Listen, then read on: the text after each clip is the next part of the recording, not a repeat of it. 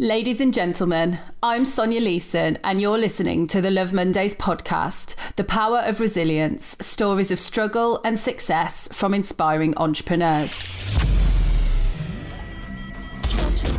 In this series, I will be interviewing business leaders, entrepreneurs and business owners to learn more about their incredible true life stories and how they overcame adversity to build a killer business that makes a real difference in the world. Stay tuned to learn more about their game-changing strategies which took them from struggle to success. On today's podcast, I interview Camilla Collins, entrepreneur and author and self-image and confidence coach. Camilla talks to me about her battle with self-confidence, from eating disorders to addiction and rehab to her new coaching business. We discuss her journey, including a bodybuilding competition, beating addiction, and how digging into the deeper parts of us are key to our success. Camilla has used her experience in the beauty and makeup industry to create a coaching program that helps build confidence so that her clients can live the life that they want to. Right. Hi, Camilla. It's great to have you on the podcast. How are you? I'm good. And it's so nice to be here. Thanks so much for having me on, Sonia. Well, I came on yours, didn't I? Literally the other day. So it's great to return the favour because we've known each other for a little while now. And I just think you've got a really incredible story and you're such an inspiration and how hard you work. So can you just tell everybody who you are, what you do? Oh, bless you. Yeah, of course.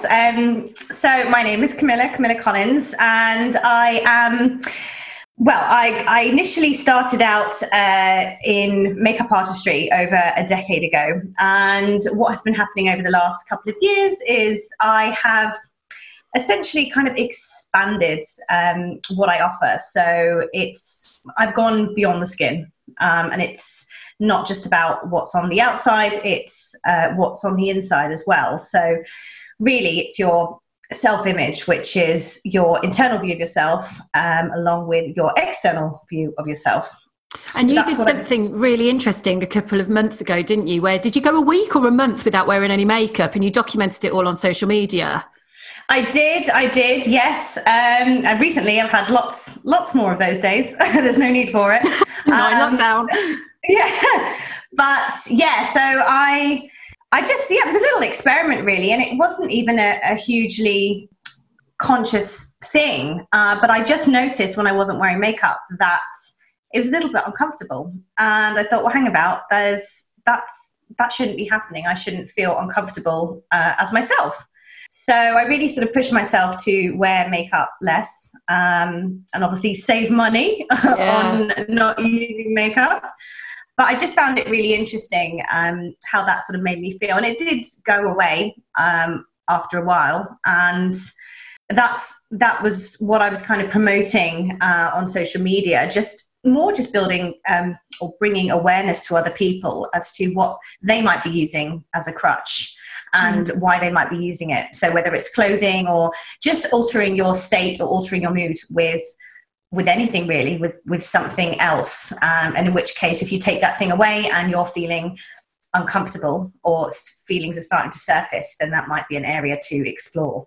Yeah, and it takes huge amounts of bravery and self-awareness for you to actually do that. And I remember watching one of your lives and you were walking through central London and you were like, I swear everybody's looking at me, everybody's staring at me, I feel like such a mess.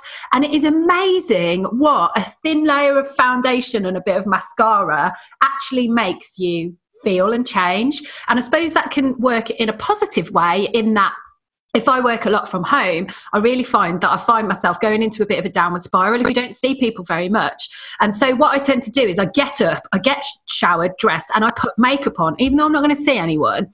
And I think that's a positive way of making yourself feel mentally better and prepared.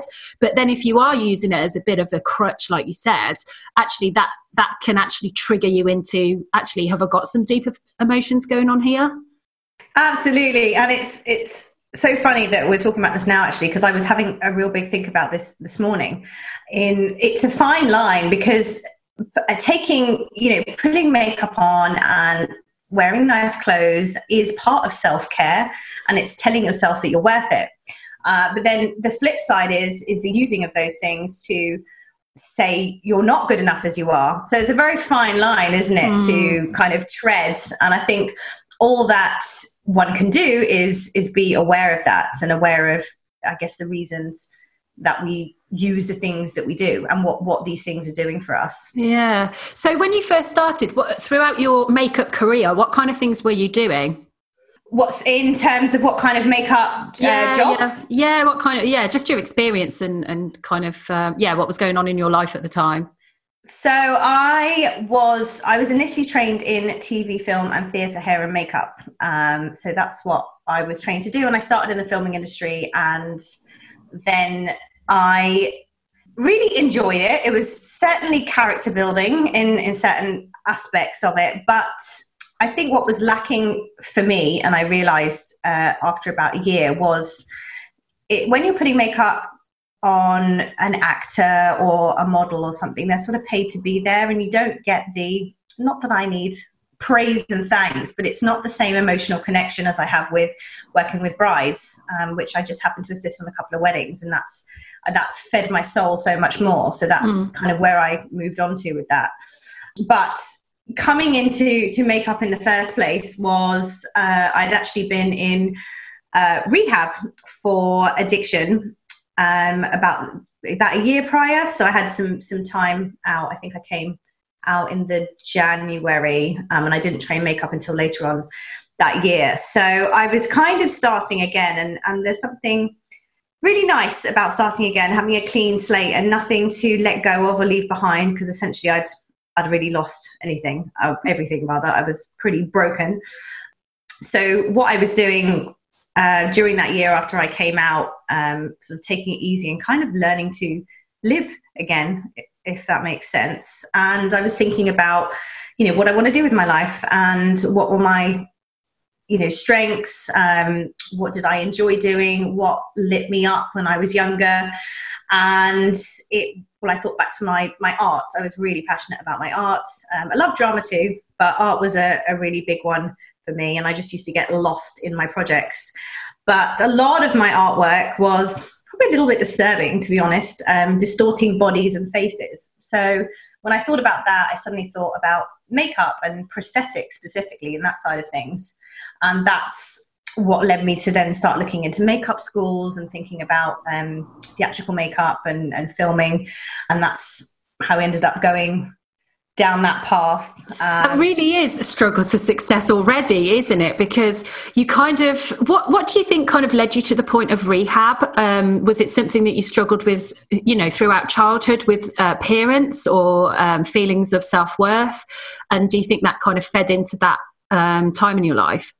Yeah, it's quite ironic. I've ended up where I have now, if you think about it. But yeah, I think there's always been a real big emphasis on appearance, and I think particularly at school, we all felt that.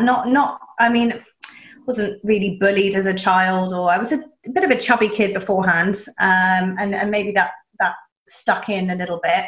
And then I had, as far as sort of addiction goes, what I ended up in the Priory for was cocaine and alcohol. So I think the alcohol came first, then developed to coke, and so it goes on. But before that, it was eating disorders. I wouldn't eat. I was trying to desperately lose weight. It would come out in different things. If I put something down, then I pick something else up. And also exercise was another one for me, but that was after rehab.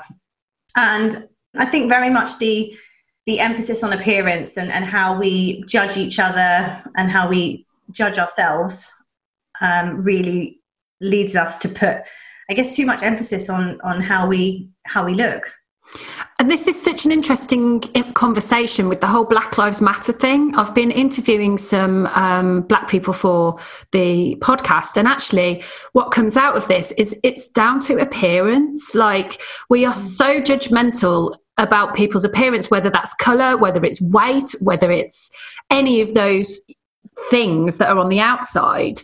Do you think that has had a huge impact on you, and do you think that was kind of the main thing for you that kind of... I think it's so ingrained in us, isn't it? And it's very much how we were brought up and what was normal for us back then through our childhood, and it's stuff that we don't question unless we are prompted to question it. And I think certainly with the Black Lives Matter and everything with George Floyd recently, I was having a real big think, and I was quite shocked. I was like, actually, gosh, yeah, I'm not, I have been privileged in that sense, and it's just something I haven't thought about because it hasn't tapped on my radar.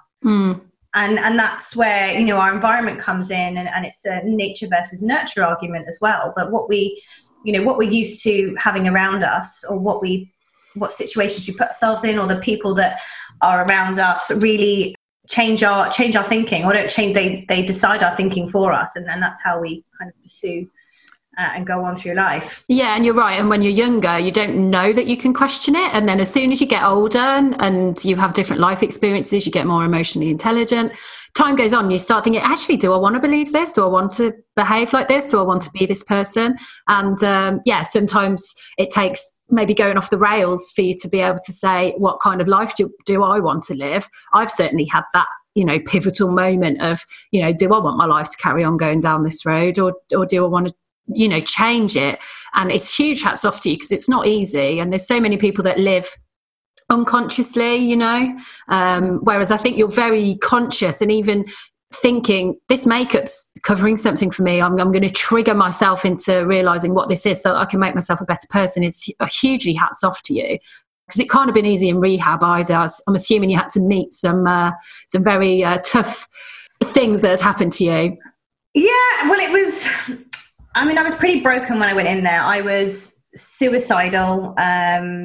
Before my life was in pieces, and I just didn't know how to get any of it back, because it was so far gone, and it didn't happen overnight. And it was just being with that crowd and doing those things, and everything supporting each other, and not supporting me, but habits supported by the people that I was hanging around with, and it's normal spiraled. During when I was in there, it's a month-long program, the ATP program, addiction treatment program, and it's just therapy all day long, sitting in a room in a circle talking about feelings. And particularly everyone in that room, addiction is normally getting away from your feelings in whatever way possible. So there was numbing them. People were there for shopping addictions. There was drugs and alcohol, gambling as well. So, but it was at the root, it's all the same stuff. It just comes out in different forms. And just going through that, I think maybe that's where I think I've always been quite curious. I definitely was a curious child, but after you just, you're talking and talking and talking day in, day out, you're questioning yourself the whole time, and you're like, oh wow, this is really interesting, and you're just digging deeper and deeper. And I don't think that's ever really left me now, which is why I question lots of things and want to kind of get to the bottom. Not that there is always a bottom, but the more unpicking you do, you just discover these different things, and you can do it with yourself, you can do it with other people by asking them questions, and that's what I say, just as much as you learn about someone else by asking them questions, where they're from, what they enjoy and hobbies and things. If you ask yourself questions and have a conversation with yourself, you can actually uncover some stuff that you might not even know that was there. And then you can make a conscious choice, is this helping me, or is this holding me back? And sometimes at certain stage in our lives, those protection mechanisms or whatever are helping us, they're helping us to cope. But you do get to a point in life where you go, this is actually holding me back now, I don't need it now. And that's when you have to make a change and decide to let it go in whatever way that is. And for you, that was rehab. And how did you kind of get yourself back up and started? Because I can imagine you had to leave your friendship circles behind, your social life behind, work, like you said, you had to go back into education, courses. How did you kind of find that transition? When I left the residential part, I then was going to meetings, so CA, AA, NA meetings, and there's a big community there.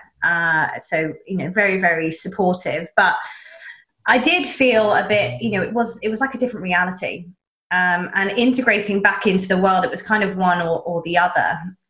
And I actually made the decision that I wanted to try and do both and sort of live in both, which isn't really advisable. Sometimes I see things kind of black and white, but so I did, I do drink today, but I'm very aware of it, and it can, depending on what's going on, or if I have too much or over consecutive days, it can sort of drag me in. But, abstaining felt just as uncomfortable as it would be having to battle it on a daily basis. And you know what, it gets easier in that sense. But after coming out for months and months, I didn't touch anything, and I was very much like, just got to stay on the straight and narrow and just stay okay and not kind of fall back into that trap. And I have no fear of me ever going back there again now.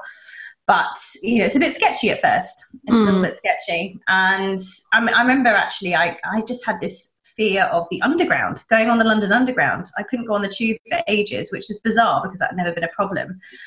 So these weird kind of anxieties. And I remember also, I always talk about eye contact now, but eye contact's massive. And prior to going in, I couldn't look anyone in the eye when I was talking to them, and that's something I didn't realize I was doing, but then once I was aware of, I found it very difficult. And I think that's a big self-esteem kind of confidence thing, if you don't have the confidence to face someone while and connect with someone. And the thing with the tube, I think maybe you'd have come out of rehab, you went in with all these coping strategies, whether they were healthy or unhealthy, but when you came out you didn't have them, so you must have felt so exposed. And it's no wonder you didn't want to get on the tube, because it's full on at the best of times. So when you're feeling that exposed and that kind of raw, it can't have been easy to get up. And it's amazing, what you have done. And I just want to come on to that a little bit. So you worked in your makeup artistry, you retrained, and you've done some amazing projects, haven't you? Yeah, we've done, loads. I'm so lucky that I've got all the training that I've had. So it's not just the beauty side of things. We've done like aging makeups, underwater photo shoots I've been involved with, and films, music videos and all of that jazz. So it's exciting to do different projects even. And Halloween's very busy for us, making up zombies and skulls, and it's good, good fun. I've carved out, I think, the best bits, and get to do all the fun stuff, which is nice.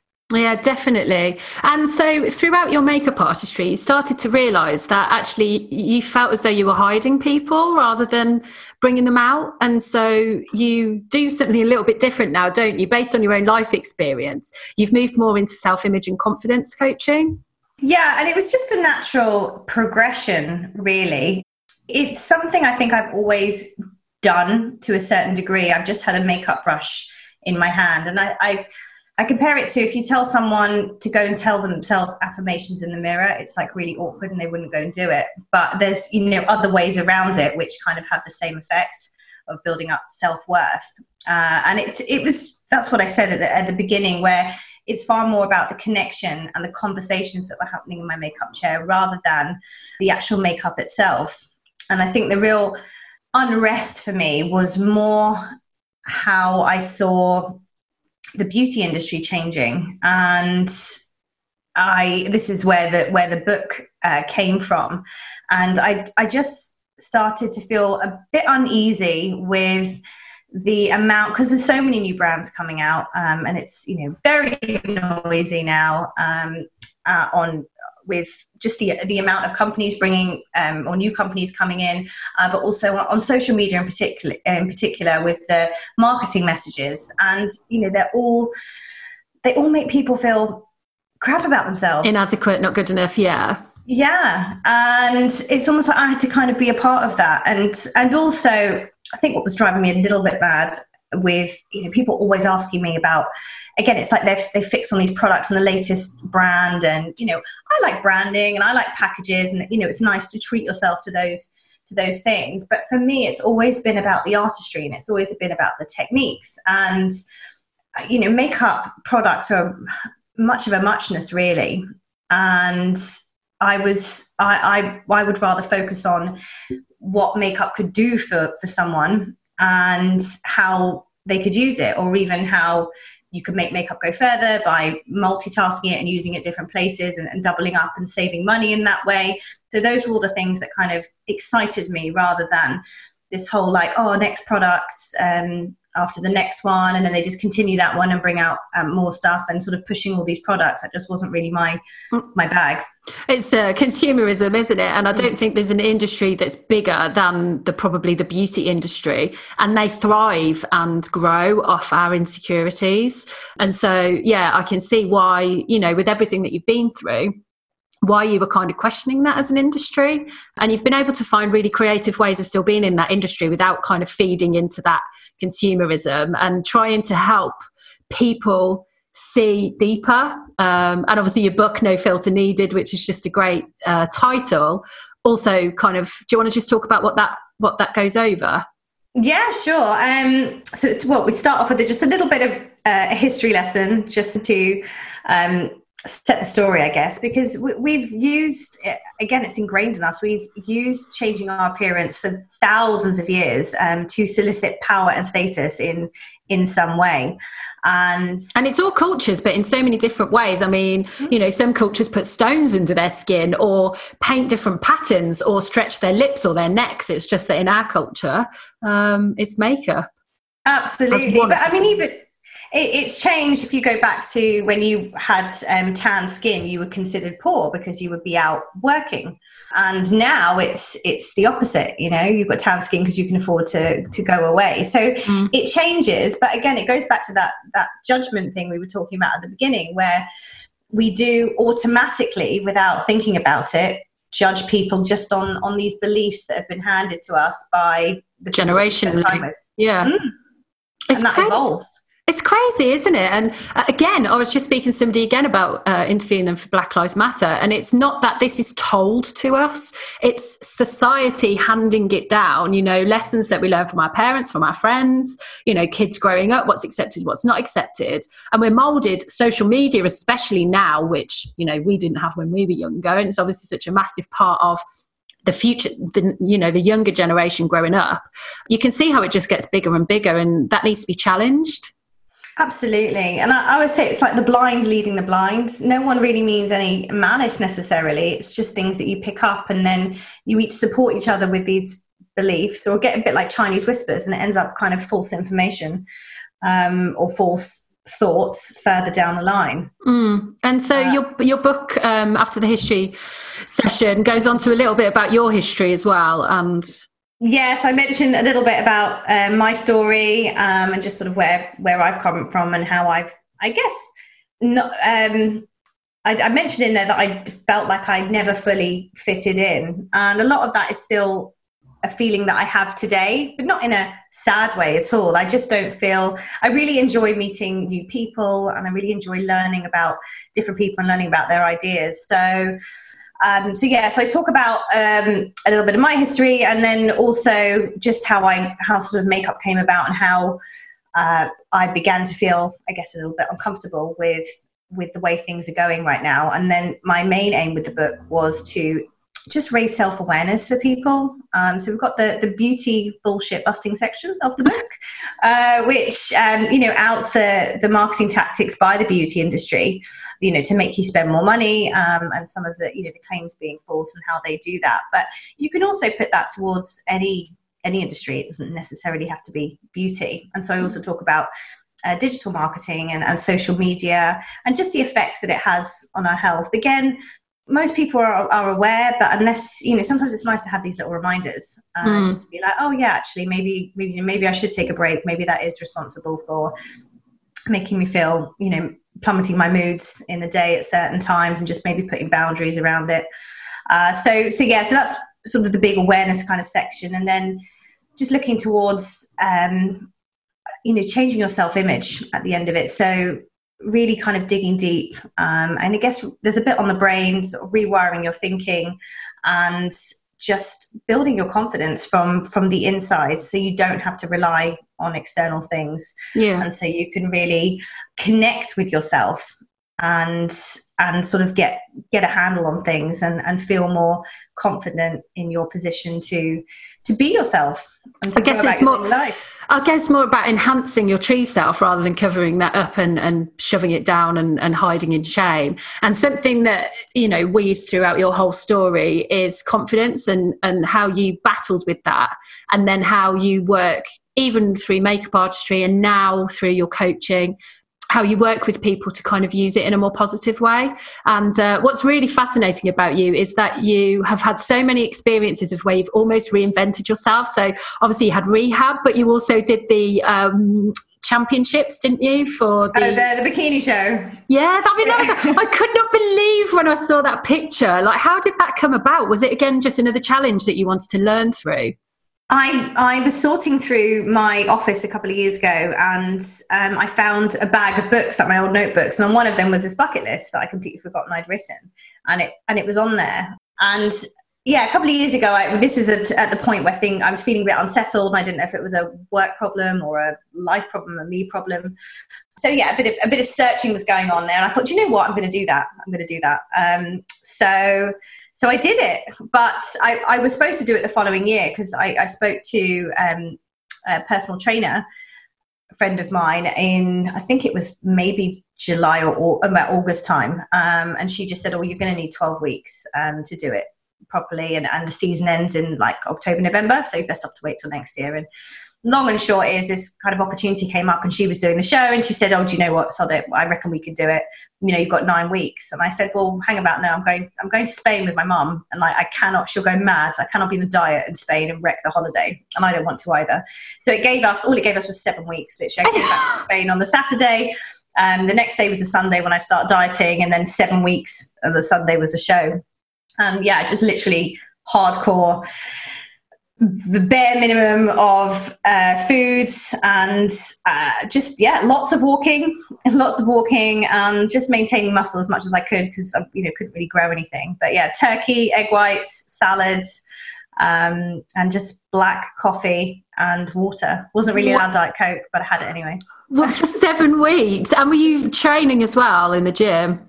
Yeah, not loads though, because I wasn't eating much. So the last thing I wanted to do was overdo it and end up losing muscle, or just even having an injury or anything. So I'd say it was more the diet part that took the most out of me. But it was fine, because all I was thinking about was that, and that's the only thing I could think of, because I knew if I let my brain sort of wander off anywhere else, or, you just relax a little bit. Yeah, you'd fall off the wagon. You fall off the wagon, you'd just get caught out by someone saying, oh, just have, this, or whether it's a bit of food or drink or something, and then the whole thing sort of falls apart.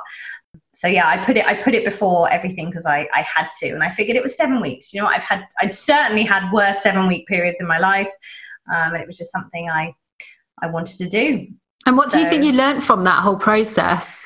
Oh my gosh, I learned so much about me. And I think, again, this was physically stripping a lot of things back. I always say you get to the root cause when you strip anything back. So mentally, and it can take some digging and some time to do, but just even how certain foods, how sugar affects me, also what I can survive on.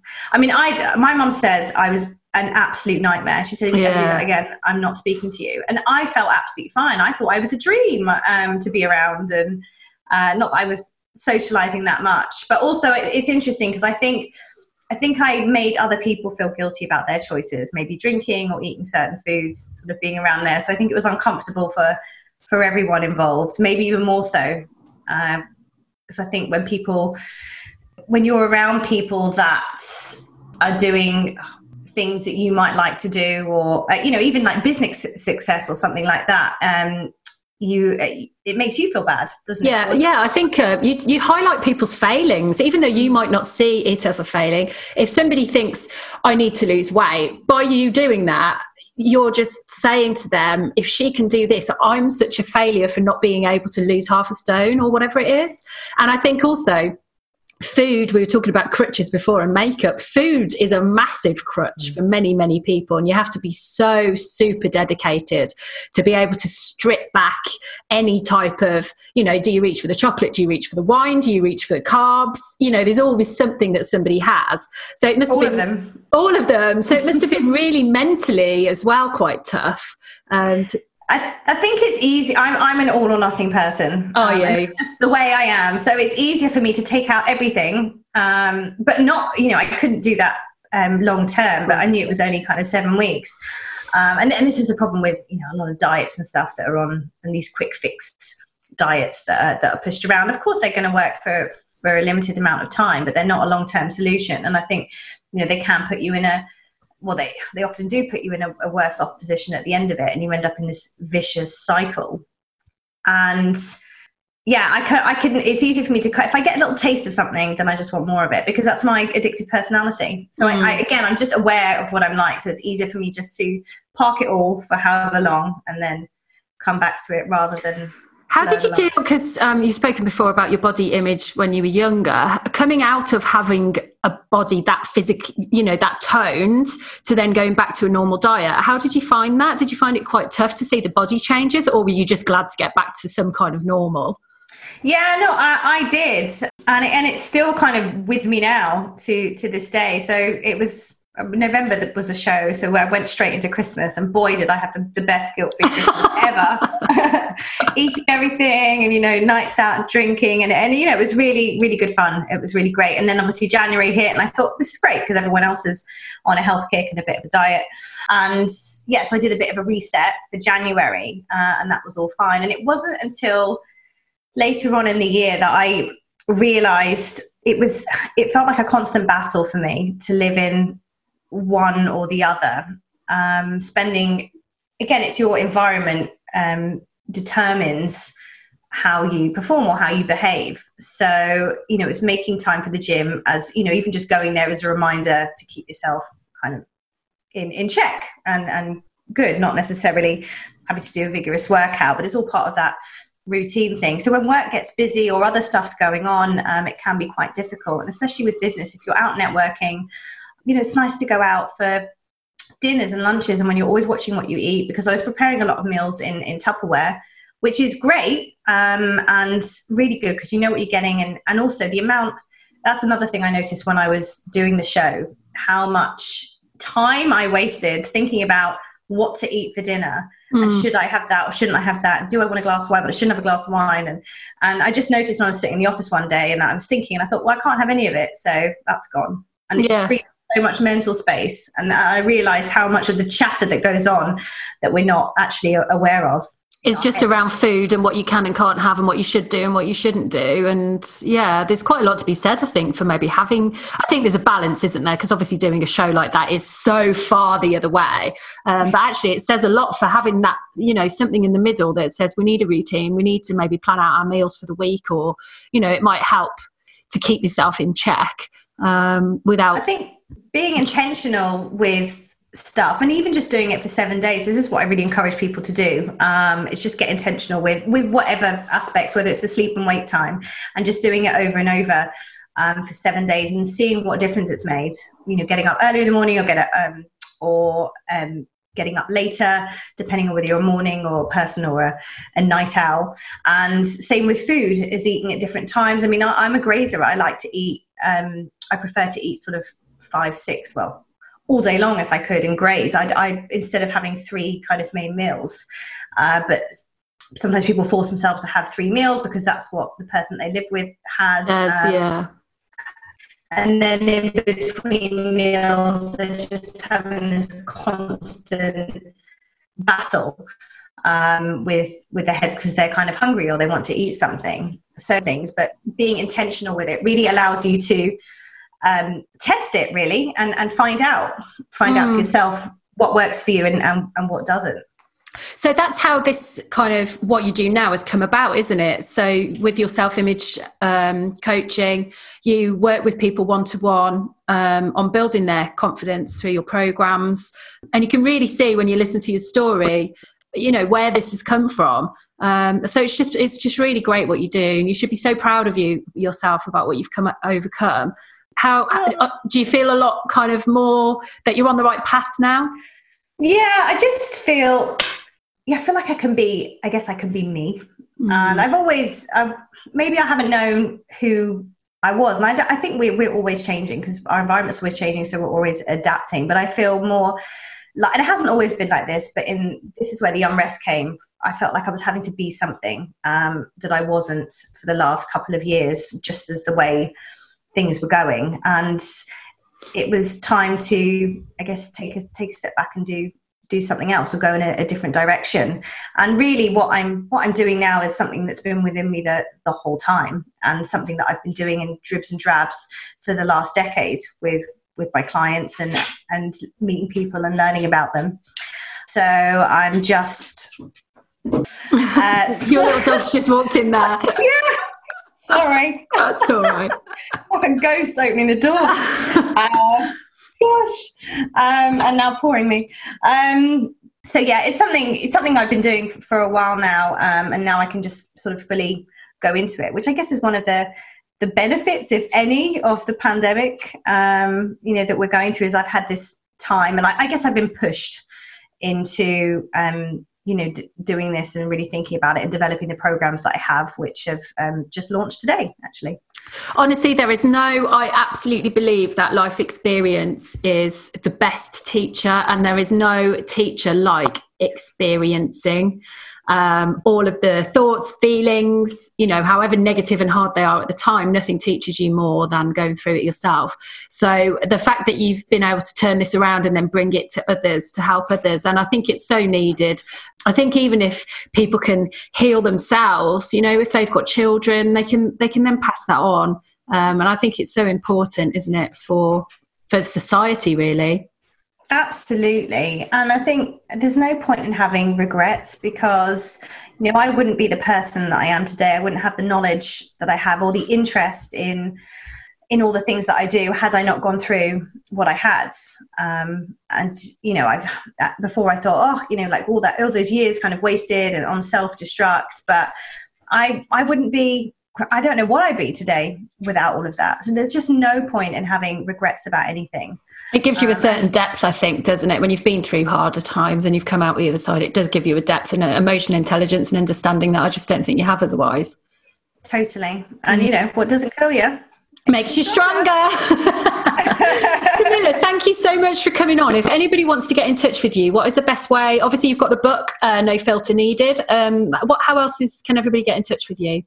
CamillaCollins.com is the website. It's got links to everything, the books on there, and my programs, and everything you need to know. And I hang out on Instagram a lot, which is at Camilla J Collins on Instagram, and also the same on Facebook as well.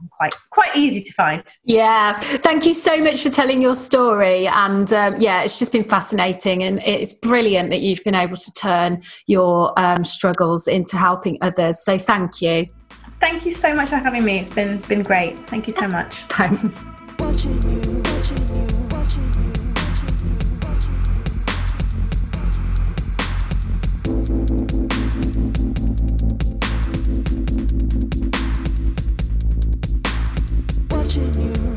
you.